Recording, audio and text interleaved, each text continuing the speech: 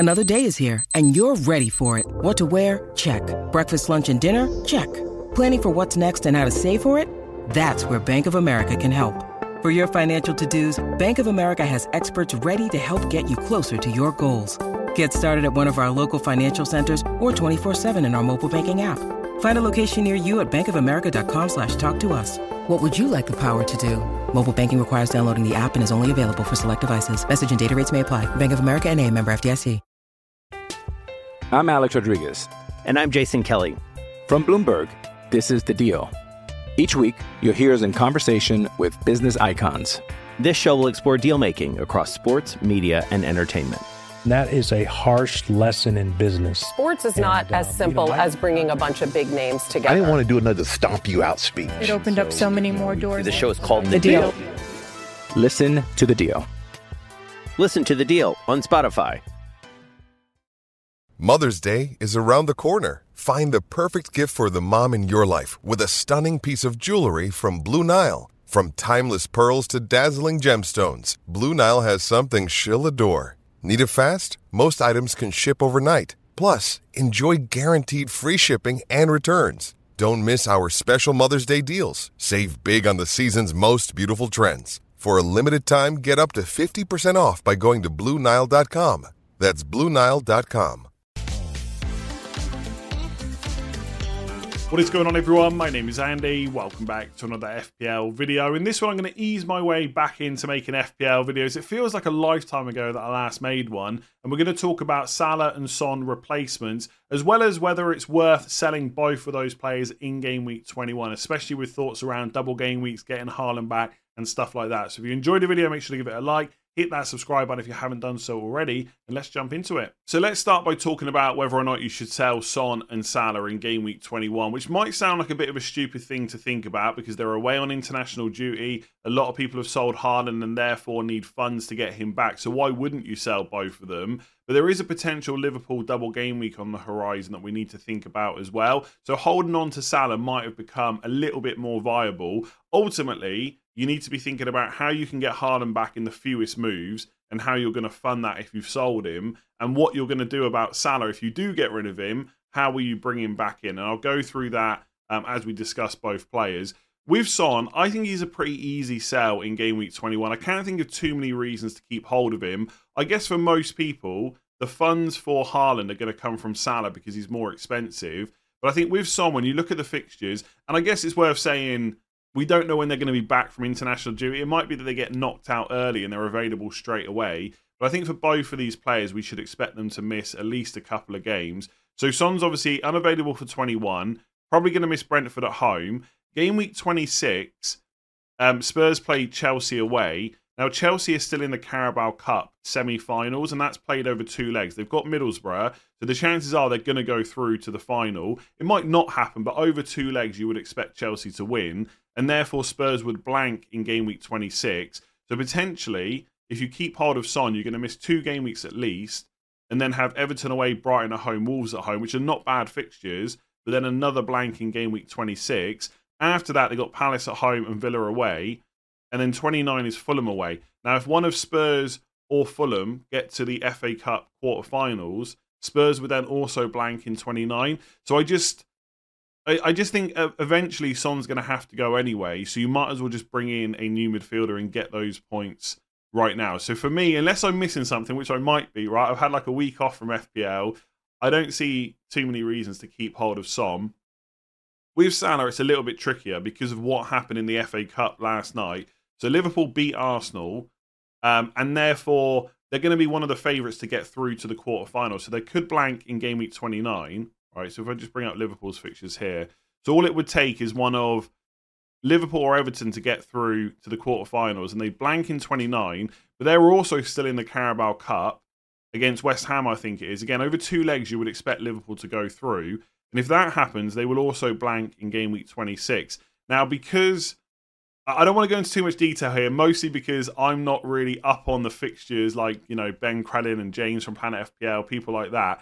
But basically, because they've gone through in the FA Cup, there is a high chance that if they get to the Carabao Cup final, this Luton game in 26 will be postponed and it will get put into game week 25. So potentially Liverpool are going to have a double of Brentford away and Luton at home, which you're probably going to want Salah for. But obviously in the short term, he's missing game week 21 against Bournemouth away. It's then Chelsea at home and Arsenal away, where he's not really, going to be needed even if he was available. You're probably not going to captain him in either of those games.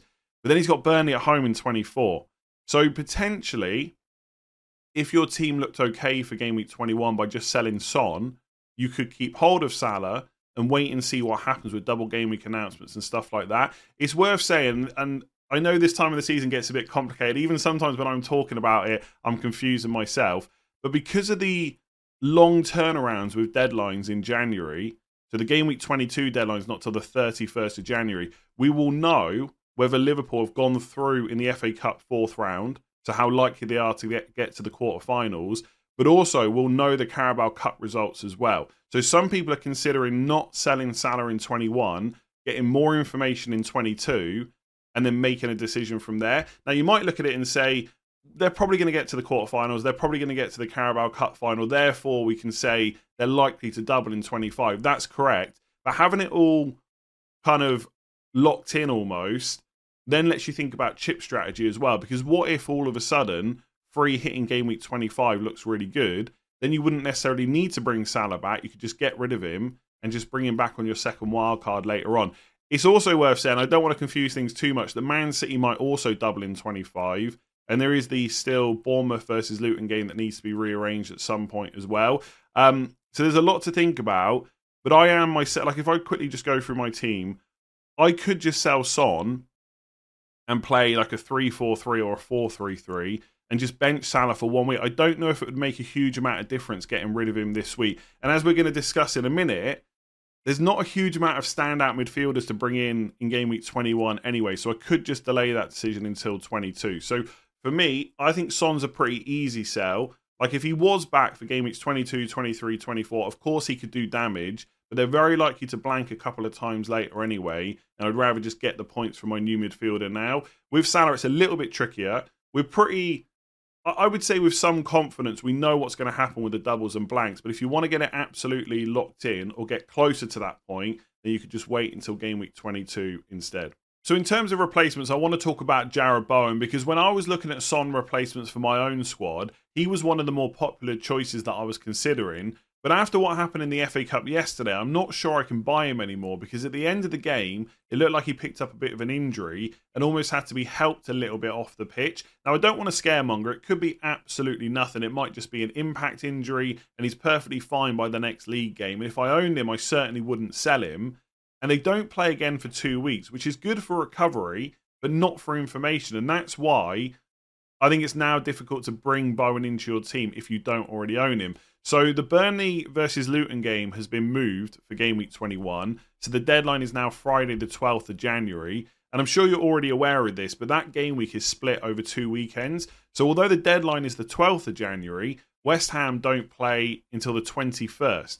So again, that's good for recovery, but we might not hear from David Moyes ahead of Friday's deadline, which is a problem because we don't know whether he's fit to play. Now, they do have an FA Cup replay, third round replay, but again, that's after the deadline as well. So in terms of information, it's now difficult to know whether Bowen is fit. If I had to guess, he'll be fine, right? Because he's one of those players that always plays. But without knowing more about what happened, I just don't think you can buy him, right? And if you're going to miss Sheffield United away, Bournemouth at home's okay. And to be honest, Man United away is not that bad either. But then it's Arsenal at home. And if there's a doubt that if there's a doubt about him playing in 21, and then you've got Arsenal away, Arsenal as well over the next 4 game weeks, I just don't think it's necessarily worth it. And if you want a bit more kind of confirmation bias for that decision, Paquetá also went off injured in that FA Cup game. And obviously he's one of the creative sparks in that West Ham team. For what it's worth, I don't think that Kudus missing is that big for Bowen. I don't think it really matters that much. Obviously, Kudus is a quality player. You'd expect him to be scoring more than kind of setting Bowen up. I think Paquetá is a bigger loss. So him missing out and Bowen now being flagged means I'm not sure we can buy him. So unless we get news before game week 21 deadline to say Bowen is perfectly fine, I'd probably just avoid him for now. I'm Alex Rodriguez. And I'm Jason Kelly. From Bloomberg, this is The Deal. Each week, you'll hear us in conversation with business icons. This show will explore deal making across sports, media, and entertainment. That is a harsh lesson in business. Sports is not as simple as bringing a bunch of big names together. I didn't want to do another stomp you out speech. It opened up so many more doors. The show is called The Deal. Listen to the deal. Listen to The Deal on Spotify. So let's talk about Richarlison next. Only 6.9 million, and he's someone that I think in the short term is actually a pretty good FPL pick. But as you're going to see as we go through all of these players, none of them are perfect. So what are the positives with Richarlison? Well, one, his goal threat is decent, right? He scored 5 goals in the last 5 league matches. He's playing in that number 9 role. And over the season, he's got the underlying stats to back that up as well. 0.6 expected goals per 90. And obviously with Son away, he's going to continue, or almost certainly continue playing in that number 9 position. I'll come on to Timo Werner in a second. And even when Son was playing the last couple of games, Richarlison was still through the middle. And I think while he keeps up these performances, that will continue. And I also think with Son out, there's someone else that needs to take penalties, and Maddison is also injured at the moment as well. So that probably will be Richarlison. So I think in some ways Son missing is a good thing in terms of penalties, but in terms of Spurs' overall performances, Son might be a bit of a miss. And I think in general,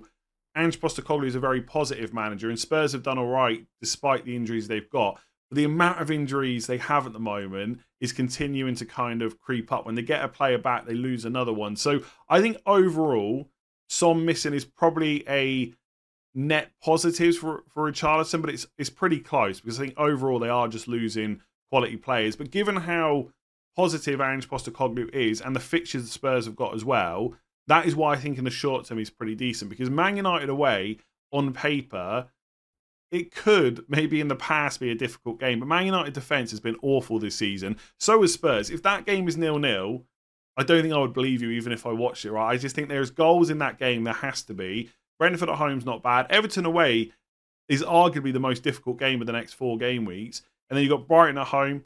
Obviously, a real lack of clean sheets this season. Then it's Wolves at home in 25. So I think in general with his price and everything else he offers at the moment, that's a pretty good fixture run for the next 4 to 5 game weeks. The only issues are, if Spurs sign Timo Werner, will that affect Richarlison's minutes? And I think it probably will. And I'm not saying he suddenly gets benched, but that is another attacker that they could bring on for him. It might be that Werner plays off the left and Richarlison still through the middle, but we could see some early subs for Richarlison. If we look at his recent minutes, he played 81 against Bournemouth, 64 against Brighton, 62 against Everton, 71 against Forest. He's not getting 90 minutes every single game. And if Werner is signed, that could just make that even worse. Obviously, when Son and Maddison are back as well, that could affect minutes, penalties and stuff like that too. Although I wouldn't be massively concerned about that right now. The other thing is, as I've already discussed with Son earlier, they're probably going to blank in 26 and they'll almost certainly blank in 29. So it does feel like a bit of a short-term move, which is not necessarily a problem. But I guess you've got to think about, you know, if he starts losing his place around 24 or 25, or they blank in 26, do you have another spare transfer to get rid of him later on? Because the Salah and Liverpool double game week does complicate matters, because if they double in 25, it's because they're blanking in 26. So that's another bunch of players that you've got to deal with. And like I said, it might be that free hit 25 becomes an option, but if you free hit in 25 and then you're still left with Richarlison who's blanking in 26, it's not ideal. So that is why I'm saying that none of the picks on this list are absolutely perfect. There isn't a standout best option. For what it's worth,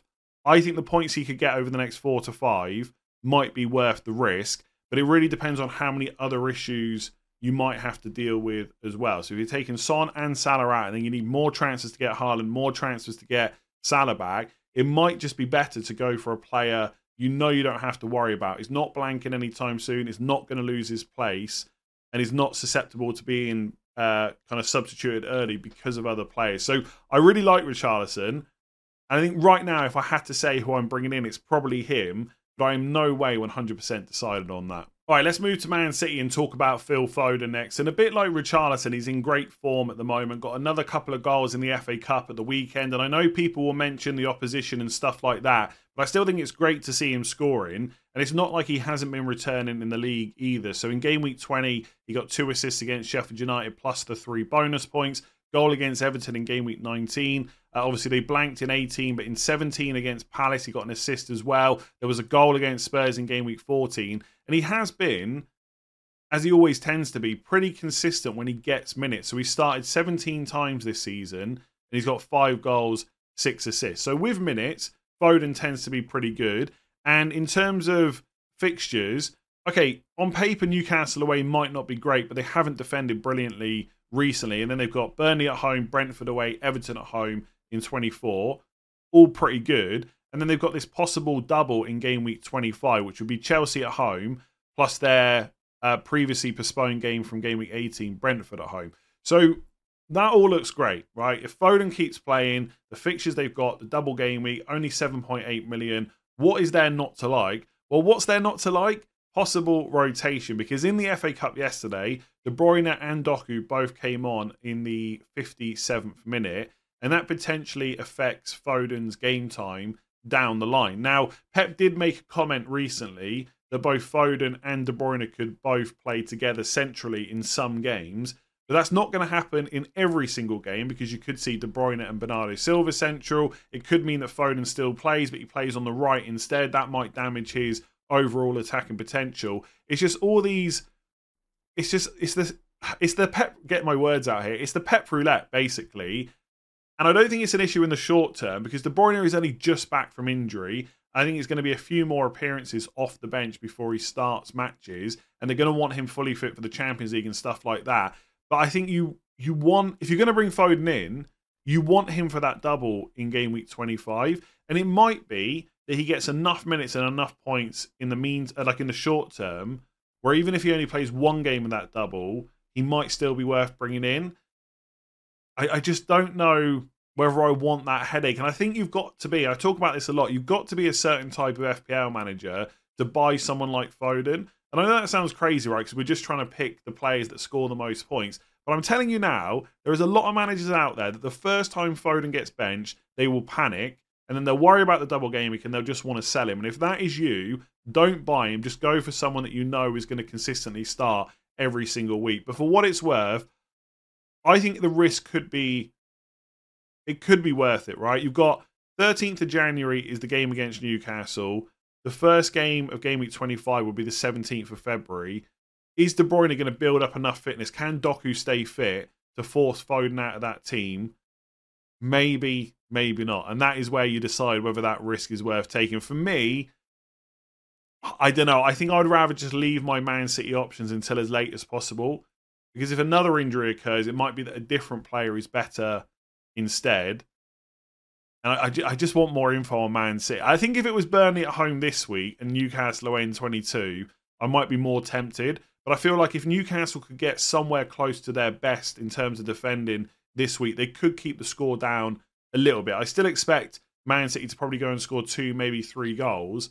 But if Newcastle perform at home, they can make that match difficult. So maybe delaying it until game week 22 might be the best course of action. But in general, my opinion about Foden is always the same. If he gets minutes, he's great. I'm just not sure about that in the medium to long term. So Eze is the cheapest option I'm going to talk about in this video. And I think for most people, because you're selling Salah and Son, there's a lot of money left over for whichever midfielders you want to bring in. And if you're comparing Eze to any of the other options, in most cases, you'd probably rather have the other player. If Bowen was fully fit, I'm sure most people would rather have him over Eze. If Foden continues to get minutes and has that double game week, he looks like a great option as well.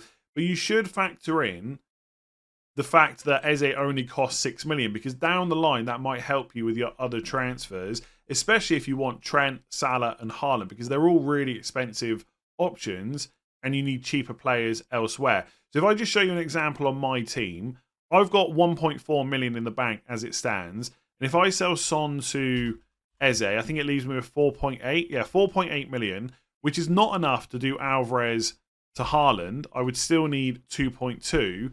But by having Eze, it gives me other options to how I get that 2.2 million. Now, I could just sell Salah, of course. That would be really easy. In which case, I wouldn't even need to buy Eze in the first place.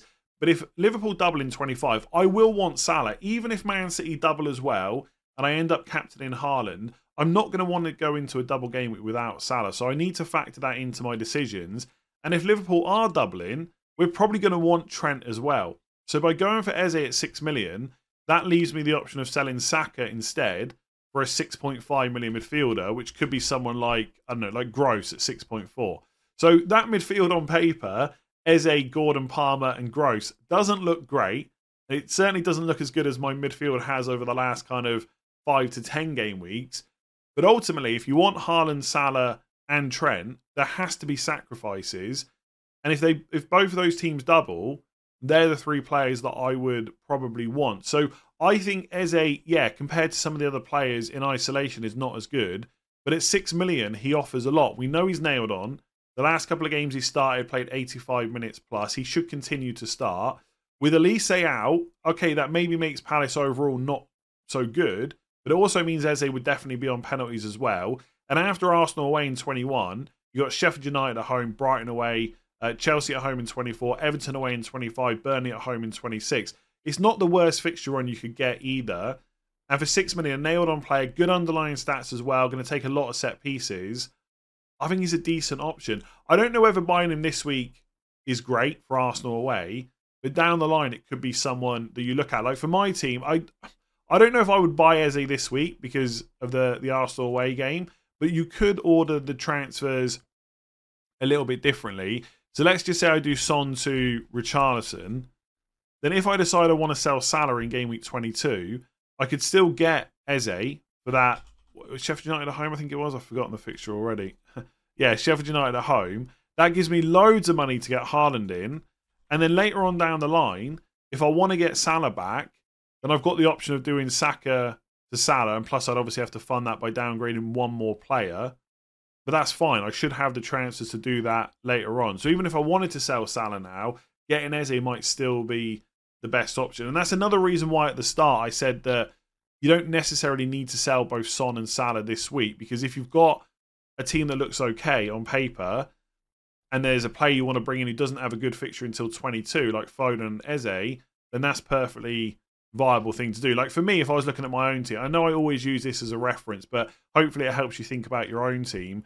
Like Eze against Arsenal away, is that better than Gordon against Man City at home? Probably not. So if I sell Son for someone else, I don't really need Eze in this team, but I do think he is someone to give serious consideration to because of what he's going to offer from a value perspective. So I know people are going to think this is absolutely crazy, especially with what happened earlier on in the season when I owned him, but I haven't completely ruled out buying Bruno Fernandes. I mean, I've 95% ruled it out, just not completely, because the one thing he offers you is guaranteed starts and guaranteed minutes. And some of the other players we've spoken about on this list are good in the short term, but long term they might become a little bit more of an issue. I also think that Man United's fixtures on paper are not as bad as they might look. I already spoke earlier about how the Man United defence in terms of expected goals conceded this season has been awful. Well, so has Spurs. And they might have Van der Ven back this week, which would obviously help them. But overall, they have not been a watertight defence. So playing Spurs at home is not that bad. Then it's Wolves away, West Ham at home, Villa away, Luton away, and Fulham at home in game week 26. So the next 6 game weeks are not perfect, but they're not terrible. And we know he's going to play. He's first choice penalty taker as well. Some people mentioned to me that, he's missed a penalty, gave one to Rashford. He's still going to be first choice penalty taker for Man United. I got no kind of doubts about that. But that's kind of where the slight positives end. Outside of that, his goal threat is down on last year. Man United look, for the most part, terrible in most games. They played all right against Villa, but they were poor against Nottingham Forest. They played all right against Chelsea a few weeks ago, but were poor after that. There's no consistency there. But part of me thinks, can it get any worse? Surely if at this point anything's going to happen, it's going to be some slight improvement. And he has underperformed on his expected assists as well. So he's put up 0.29 expected assists per 90. He's only had an assist 0.16 per 90. So maybe there's a little bit of underperformance there. But even as I'm talking about, I'm just not sure I can talk myself into it. The other issue is he's on 7 yellow cards. So he's a yellow card magnet. And if he gets 3 more, he's suspended for 2 matches. And who's to say that he won't get those 3 over the next 4 to 5 game weeks?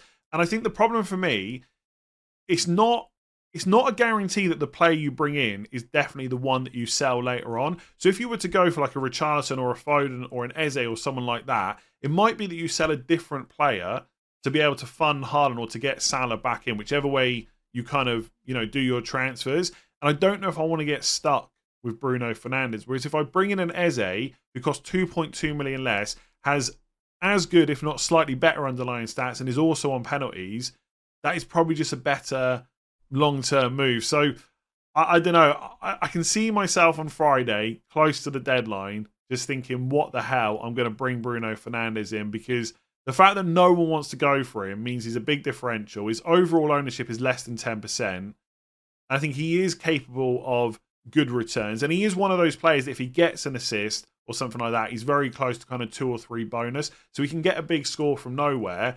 We just haven't seen many of those big scores this season. And as I talk about this for this video, I just don't know if I can do it to myself. So I wouldn't rule Fernandes out completely. I would definitely think about him, but I'm sure most of you will end up going somewhere else. Right, so this is going to sound a little bit controversial, but keep in mind, I'm only thinking about FPL points here. We're not getting into a tactical discussion about how these players help their team overall and stuff like that. But if you look at expected goals per 90 and expected assists per 90, which are good indicators of future returns and therefore FPL points, is Martin Odegaard not just Bruno Fernandes without the guaranteed penalties? Because Bruno Fernandes' expected goals this season are 0.15 per 90. Odegaard is 0.14, so slightly behind.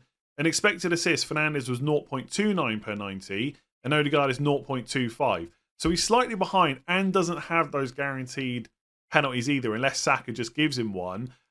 And that is why I don't know, call it a gut feeling or whatever you want. It's just something that tells me Odegaard is not a fantastic pick. Like, I think he's fine, but it doesn't, like, I don't think there's anything exciting about him from an FPL point of view. Like, the fixtures are okay. You know he's always going to play. His minutes are good as well. And he's another player, to be fair, like Fernandes, that if he gets a return, he probably will go and get you some bonus as well.